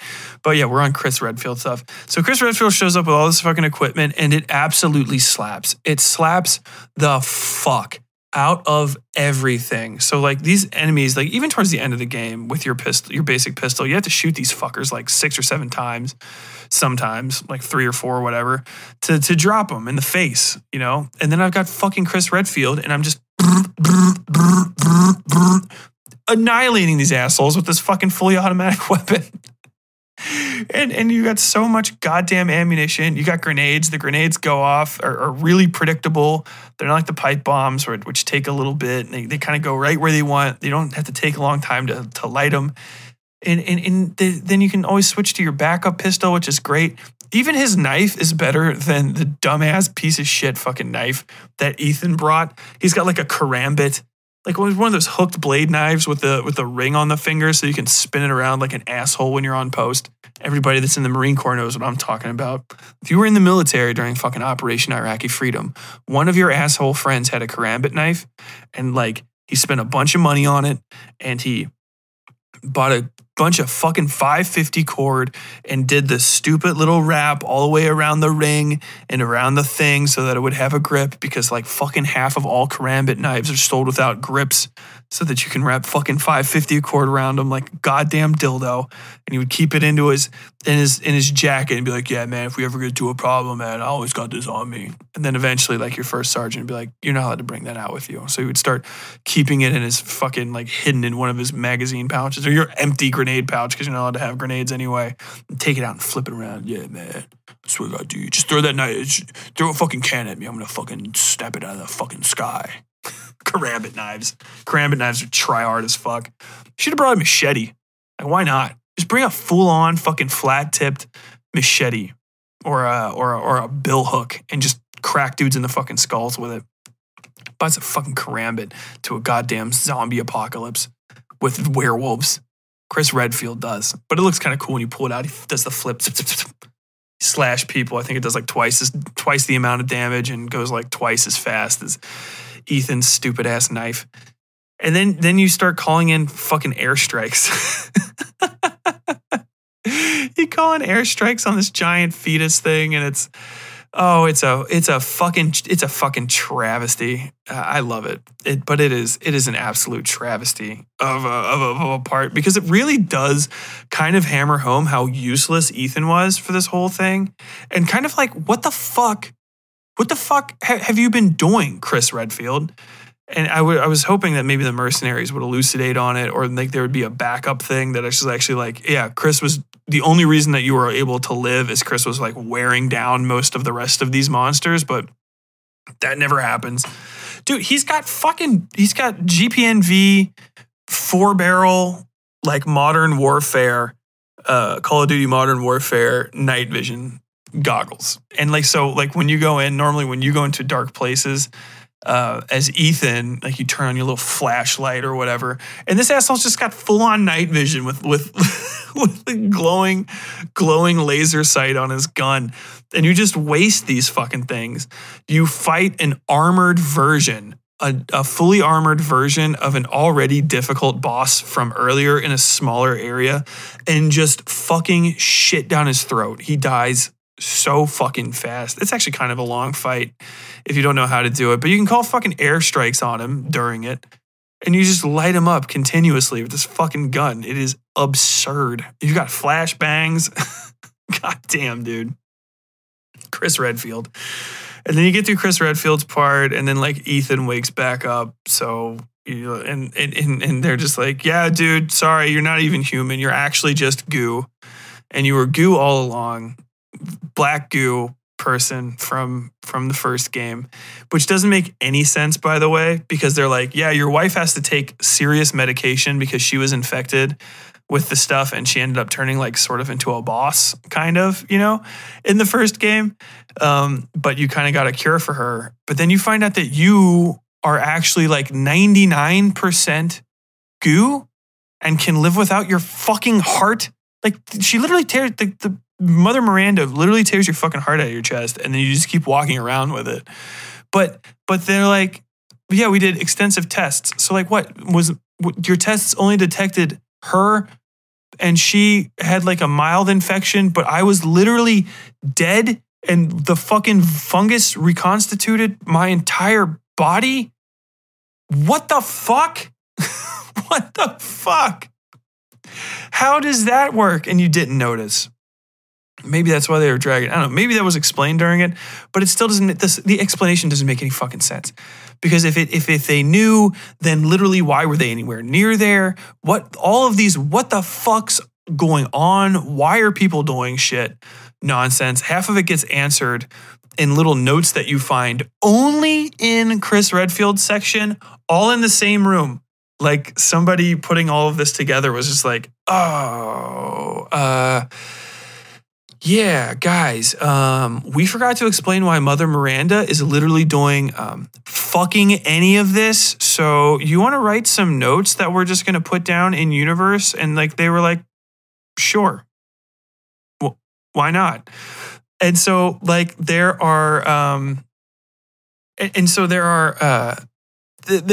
just notes where it's like, oh yeah, Mother Miranda had a daughter that died during the Spanish flu. That was sad for her, and she got upset, but she ran into Oswald or Norman Spencer of the head chemist at Umbrella after she got infected by the super fungus that was underneath this mountain. And he used it to create zombies, maybe, and they became friends, but not really. And she tried to sort of abduct him, but she didn't. Fan fiction coming soon about that, I guess. Also, she abducted the other 4 and turned them into mutants, but we don't know necessarily why. But then she heard about your daughter, and your daughter is a perfect match for the fungus because she is the fungus, but also you are just living fungus.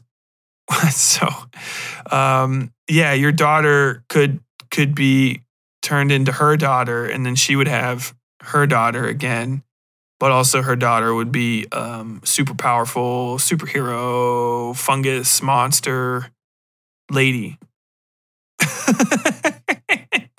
And then you just go shoot this bitch with a fucking sniper rifle in her stupid face until she fucking dies. Like, she has like 3 different forms, none of which are very interesting, by the way. She's probably one of the most boring final bosses in a Resident Evil game ever. And also, she breaks the fucking rule. I'm pretty sure. Yeah. You don't have to fucking, no one throws you a super weapon, do they? Or maybe, I don't know. Maybe Chris throws you the like laser designator, but it's not done in a really cool way or an interesting way where it's like, hey kid, try this. And somebody throws you some sort of super rocket launcher and then you hit it with the super rocket launcher and kill it. That's always the best. That's the cool shit. My favorite one of those is Resident Evil 3, Nemesis.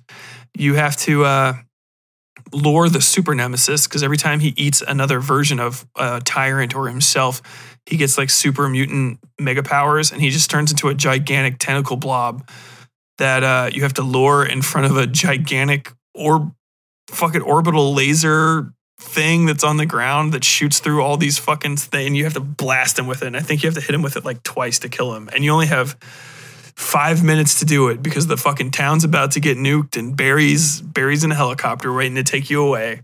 Not this time. This time you're just Ethan, world's most a dad, who's doesn't get any special tricks from his fungus other than living for a bit without his heart and then dying anyway. The incredible No-Face Man. And then he fucking dies at the end. And you get a preview for what may be upcoming games in the series. I know that Resident Evil 8 did fucking amazing. It did gangbusters numbers, so I don't see this not being a continuing franchise. I mean, it's not like you're not going to keep making Resident Evils, but they do like to deviate from the source material here and there. And honestly, I'm glad that Ethan Winters has come and gone as a character because as far as the Resident Evil main characters go, he is by far my least. The queen, the fucking master of lockpicking herself, Jill Valentine, is undeniably the best main character of all of them in the series, followed very closely behind by Claire Redfield and Leon Kennedy, who I think would be in a tie, but Leon takes the lead just because he got his own game, and it's my favorite one in the series. And then we slowly decrease through like Barry Burton, Chris Redfield, other people that were in other games. I don't know, Rebecca Chambers, I think, is a main character in one. Some other dude is a character in one. I think the mayor's daughter, or no, it's not the mayor's daughter. It's the biomutant scientist's daughter from Resident Evil 2 is one. I cannot remember what her fucking name is for the life of me. Then the African lady from Resident Evil 5, and then blonde Jill from Resident Evil 6 and 4 and 5 or wherever the fuck she was in. And then any other characters I missed, and then Ethan Winters, who is by far my least favorite fucking character in all of these games. He's just not fun. And I don't think it's like even the voice actor's fault. I think he's just badly written. He worked for his first game, but unfortunately he was in 2 games. And the second game was longer and just ruined him for me as a character because he had no one to play off of, first off. He literally would just go from area to area, and then whoever was there, he just whines at them about his missing daughter. In that way, he very much reminds me of like Harry Mason from Silent Hill. They're very similar characters. The daughter's gone the entire time. They're both looking for her in some sort of nightmare area. But like with Harry Mason, you know, he's got like things to say to people other than, I'm looking for my daughter. Short, black hair, 8 years old, about this tall. I haven't seen your daughter, Mr. Mason. Wait, how did you know my name? We know many things here. You know, Dahlia Gillespie. I remember every fucking character from Silent Hill 1. And it's not just because I played it 18 times. I played it 18 times because all the fucking characters are great. Dahlia Gillespie is like just one of the best lingering bad guys. Like this, like honestly, Mother Miranda is supposed to be Dahlia Gillespie. Like it's the same chick. She's a mysterious, magical lady. They both wear fucking shawls. They're both super creepy. They're both abducting young women because of their daughters dying. Alyssa Gillespie is Dahlia's fucking kid who is fucking burned, and the entire Silent Hill mythos might just be her nightmare that she's having as she dies slowly of third-degree burns on a sweltering hospital bed, ignored at the back of Alchemelia Hospital. How fucking great is the plot in that fucking game that's even older than this? 24 years old? Jesus Christ. Kids have grown up, become alcoholics, and died in horrifying, brutal, high-speed collisions in the interim time between Silent Hill and now. And just, it's still fucking crisp. And by the way, if you're going to describe the timelines of between any Silent Hill games, you do it in misery, pain, and fear. You do not do it in happy, hey, he grew up and had a nice wife. You talk about somebody dying because of their own misdeeds. That's how you describe timelines with Silent Hill. I'm sorry. But yeah, she's a Dahlia Gillespie type. But Dahlia is there the entire time. She's always at like the end. Either her or Alyssa are always at the end of each area. You know, and they had so many opportunities with Resident Evil Village to do stuff like that because our guy Ethan is ostensibly being haunted by the ghost of Eve, I think her name is. Or is Eve his wife? Whatever the little girl's name is from 5, she's actually the grandmother the entire time in Resident Evil 7. He actually finds out only in the very end that he's being haunted by her, but you could have had her throughout the entire time. There's like so many places where you could just be walking around and you see her, or you see like the Mother Miranda old lady who's talking to him about stuff. Like there's all these great motifs and shit. Like some art director put together a game. And let me just say that because I'm going to start being like extremely hypercritical here in a second. The art direction in Resident Evil Village is a fucking 10. It's good start to finish. The art director had more understanding of what could have happened in the plot in this game than any of the fucking writing staff did or any of the fucking game's directing staff did, because I blame them more than anything. Dimitrescu Castle is gorgeous. It's French Rococo, you know, enameled white walls with this gilded trim, these really thick, heavy crenellations and this crown molding that's just overly decadent, and big windows covered over in old drapes, and the whole central area is beautiful, and then the living areas are just lush with silk and velvet and all these plates and forks and knives and all kinds of shit. You can always tell these people are always just eating and sleeping and lounging in glory. And then once you get outside of their living areas, it's dingy and dull gray brick, and you can kind of just see it. Everything starts turning into wood in a bad way. All these bare, unstained wooden utensils that these servant women use, and wooden buckets with like straight steel handles that go across the top.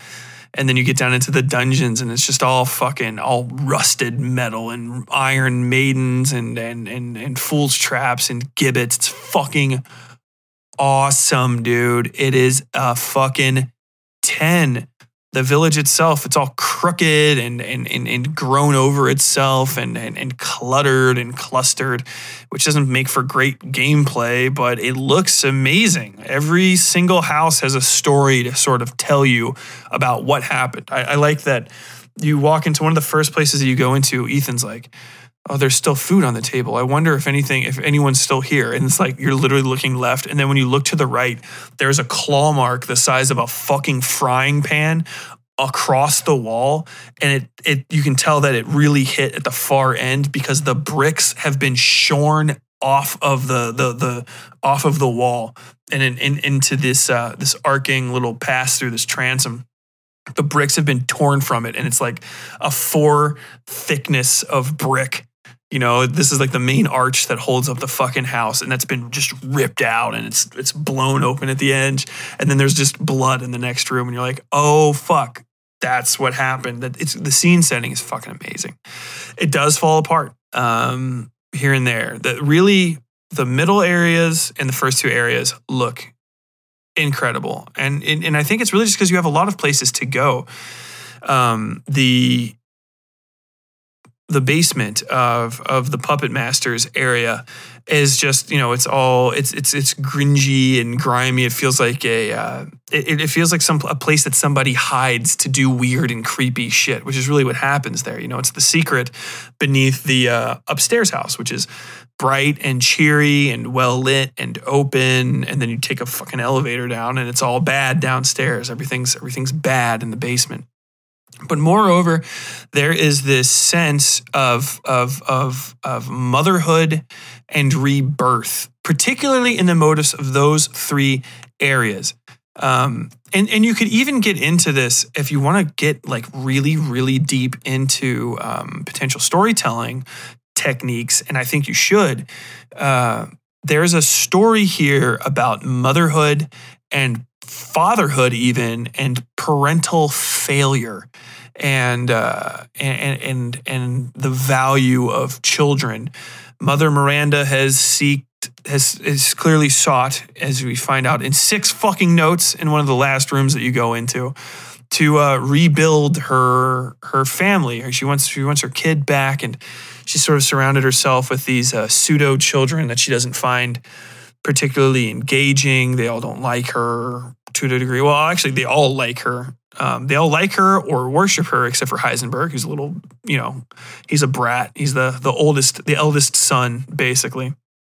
But you know, moreover, the second girl, the puppet chick, she is apparently she died young, but the fungus might have brought her back. And you can tell because her grave is a thing that you can pass, and it's amongst the graves where the other things are coming back. And the fungus is actually built very close to underneath where her home is, the whatever Bonaventura Manor.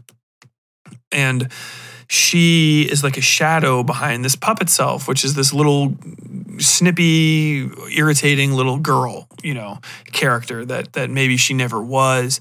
And there's a lot of potential in that. There's this motive of a fetus that's everywhere. It's on the key that you use. The final boss is a gigantic fucking fetus thing. I mean, by gigantic, I mean like literally the size of like 4 city blocks getting shot with a goddamn orbital laser, or I don't know. Maybe it's a fucking howitzer from the size of a AC-130U gunship. I'm not sure. No, it would be AC-130H. I think it's the Hercules that has the fucking the 75 millimeter howitzer on the side of it. But I digress. Where's the 130? No one cares. No one cares, Tyler. The motive continues into the little guados or whatever the fuck. The little parasites that are put into people look like a little fetus, except for it's got that curve. It looks like first trimester, a little blob, nothing, but much larger. You know, the size of a fucking volleyball. And instead of having a umbilical cord, it's instead got these tendrils coming off of the back of it, like a porcupine almost, that infest the host and stuff. And there's a lot to be said for that sort of imagery, and I really appreciate it as you know, like the unsettling nature of motherhood and having this little fucking parasite growing within you, and even putting that sort of the difficulties of that onto men. You know, the third guy, Moreau, is warped and made mentally challenged basically by the affliction of the parasite on his body. It's up near the base of his neck and it's into the top of his head and over his back. So it's this fucking thing, you know, that's ruining his life. And then, I don't know, Heisenberg has magic magnet powers. I don't know what the fuck he's complaining about. So he kind of just skips the description. But as far as the rest of them, like, yeah, there's something there, but it's never really explored.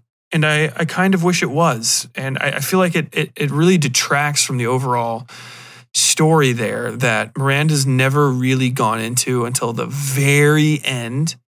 And there's not a lot of lore really throughout the entire thing. And there's plenty of places for it, you know, and where it should really be. But you can kind of tell toward the end that they maybe noticed that they didn't have any explanations for any of these fucking sets that they had going on. And they just had to drop in dozens upon dozens of notes in Heisenberg's lab and during the Chris Redfield section. So that is what it is. Other than that, things that it did good. The weapons are okay. Weapon handling is pretty decent. It's easy to fucking line up a headshot, at least with a mouse. I'd imagine this game is considerably harder with a fucking controller. Considerably. Considering I played Resident Evil 2 with a controller and it was super hard. I would say it's probably very similar. The guns are pretty satisfying. They're all right to shoot. I like them. Shooting enemies feels good. They usually react to some degree. Sometimes they just slow down a bit. Other times they'll fall down and roll. Headshots usually have some sort of pretty significant reaction. So that's kind of fun. The animations are neat. All of the monsters look good. I wish there was more variety. But ultimately, I would give this game about a 7. Yeah. Probably about a 7, maybe a 6. If I was going to be a hard ass, I would give it a 6. I've been thinking about replaying it, and I haven't yet. And I don't know if I really want to, because I can't think of anything I enjoyed that much other than the first 3 chunks of it. You know, really the first 2. The Metrescu Castle is pretty much a standout. And then I would have to slog through everything else to get to the kind of fun part of Heisenberg's area. And then there's just extra shit to play through that I don't really want to deal with. And, you know, some of the scares are really kind of one time only. But other than that, you know, yeah, it's not that great to me. Good, very competent. The sequel that it potentially sets up, I'm very not interested in. I'm actually extraordinarily worried about, because it seems like they've created another version of Mila Jovovich's character from the Resident Evil movies, which is possibly not great. But, you know, with all that said, you know, that's pretty much Resident Evil VIIlage. And I've talked about it so much, I'm pretty much going to end the episode there. I hope you enjoyed it. If you like me talking about stuff like this, you know, let me know. Always go over there to Apple Podcasts, leave a review, even if you don't use Apple Podcasts. For some reason, that is just the only metric by which anybody judges the success of a podcast, is it's fucking Apple Podcasts rates and reviews. So pop on over there, rate me, review me, tell me how fucking dumb I am. I don't mind. Some people have. People got upset at me for saying to go get vaccinated. I'm going to repeat myself. Go get fucking vaccinated. God damn it. You need to. You need to get vaccinated against the worldwide plague. You don't have any excuses. Sorry, you listened all the way through this to unfortunately get lectured again, but go get vaccinated. Make sure that you don't get other people sick, and continue the ongoing slog into the darkness that our last administration created. All that stuff aside, join the Patreon, especially if you want to stay up to date on stuff coming up.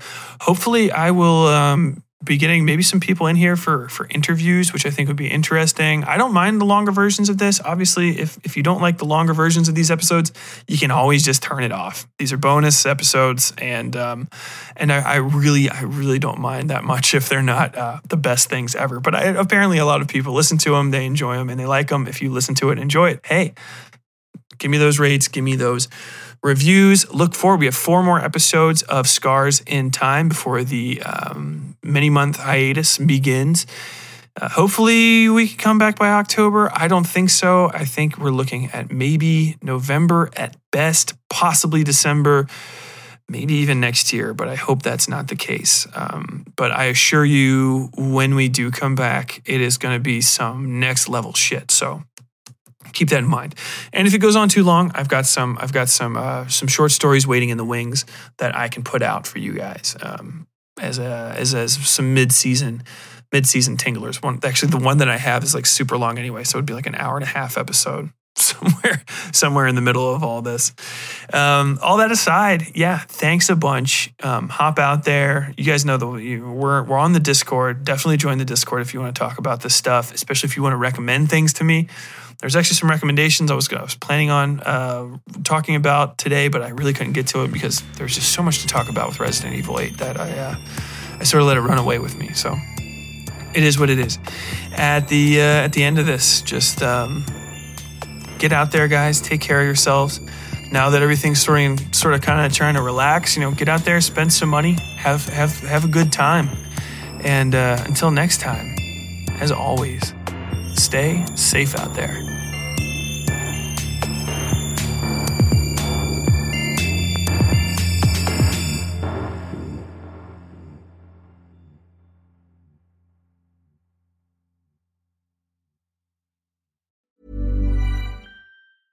Cool fact, a crocodile can't stick out its tongue. Also, you can get health insurance for a month or just under a year in some states. United Healthcare short-term insurance plans, underwritten by Golden Rule Insurance Company, offer flexible, budget-friendly coverage for you. Learn more at UH1.com. Imagine the softest sheets you've ever felt. Now imagine them getting even softer over time. That's what you'll feel with Boll & Branch's organic cotton sheets. In a recent customer survey, 96% replied that Boll & Branch sheets get softer with every wash. Start getting your best night's sleep in these sheets that get softer and softer for years to come. Try their sheets with a 30-night guarantee. Plus, get 15% off your first order at bollandbranch.com. Code BUTTERY. Exclusions apply. See site for details. Hi, I'm Daniel, founder of Pretty Litter. Did you know cats tend to hide symptoms of sickness and pain? I learned this the hard way after losing my cat, Gingy. So I created Pretty Litter, a health monitoring litter that helps detect early signs of illness by changing colors, saving you money and potentially your cat's life. Pretty Litter is veterinarian developed, and it's the easiest way to keep tabs on your fur baby's health right at home. Go to prettylitter.com and use code ACAST for 20% off your first order and a free cat toy. Terms and conditions apply. See site for details. Planning for your next trip?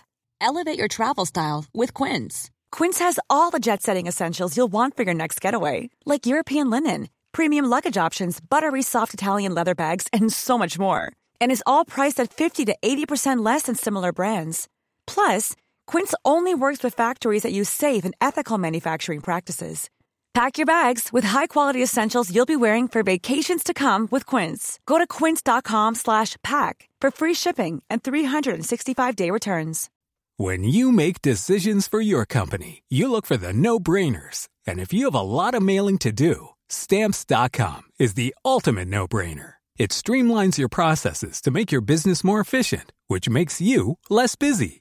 Mail checks, invoices, legal documents, and everything you need to keep your business running with Stamps.com. Seamlessly connect with every major marketplace and shopping cart. Schedule package pickups and see your cheapest and fastest shipping options from different carriers. With rates up to 89% off USPS and UPS rates. And with the Stamps.com mobile app, you can take care of mailing and shipping wherever you are. Make the same no-brainer decision as over 1 million other businesses with Stamps.com. Sign up with code PROGRAM for a 4-week trial, plus free postage and a free digital scale. No long-term commitments or contracts. That's Stamps.com. Code PROGRAM. Something's not quite right in the quiet mountain town of Targrady, West Virginia. Months after a local teen was lynched in the dead of a hot summer night, 2 men stand charged with murder in what the majority opinion considers to be an open and shut case. But Adelaide Stevenson, a young crime reporter from Charleston, is finding out the smallest cracks in the official narrative run far, far deeper than she could have ever expected. Join Adelaide in West by God as she navigates small-town secrets, the dubious ethics of her own profession, and the dark whispers of an ancient creature known to some as the Witchem Woman, who prowls the shadowed hollers that lie between night and nightmare. Sent on overnight assignment to cover the start of the trial, Adelaide quickly realizes the story she's been told, and been telling, doesn't make sense. Cryptic assertions of a concrete alibi are emailed to her by the family of the accused. Nobody in town seems comfortable discussing the basic facts of the case, and the murder she's been writing about wasn't the only tragic death this summer. Adelaide extends her stay against the wishes of her editor, and her investigations take a complicated and dangerous turn as she discovers the true depths of the mysteries surrounding Targrady. The only real evidence from the night of the murder may lie in the hands of a notorious local crime family led by an enigmatic woman known as the Fetid Queen. Local authorities seem to grow more hostile by the hour, and even Adelaide's own career might not survive this assignment.